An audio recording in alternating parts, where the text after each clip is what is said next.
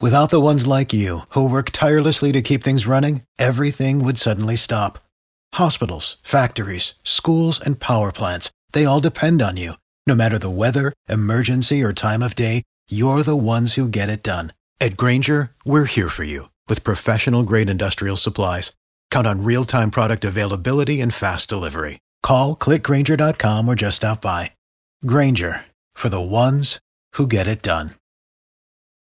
Oh, it must be nice, these rich kids getting their parents to, not even realizing that their parents were doing this, that were paying their way to get into elite colleges. That must be nice. Yeah, the FBI busted more than 50 people for this. You know, I sometimes, Ted, get a little jealous because I didn't go to college and I didn't get to experience all this. But, you know, hearing your story and hearing some other stories of our listeners, I'm good. Y'all struggled for real. My mother used to always say, it builds character. Yeah. As she's and sending, debt. Like I would get Right. $50 checks. $50 checks. Granted, it was 1938, but $50 checks. So to the phones we go. Must be nice because I had to, what, Christina in Sewanee? Handwrite my college application essay because we didn't have a computer.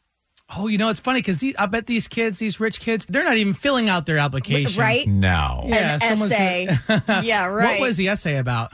Well, you had to write about a meaningful experience to you. So I wrote about the time when my parents lost me at Disney World. I would have written about the time that we almost bought a computer because you're not that old, right? No, but you know, we use like neighbor computers. So lining up all of the blanks on the application with like either typing or I did cut and paste a little bit, like with actual tape for the part that had to be typed.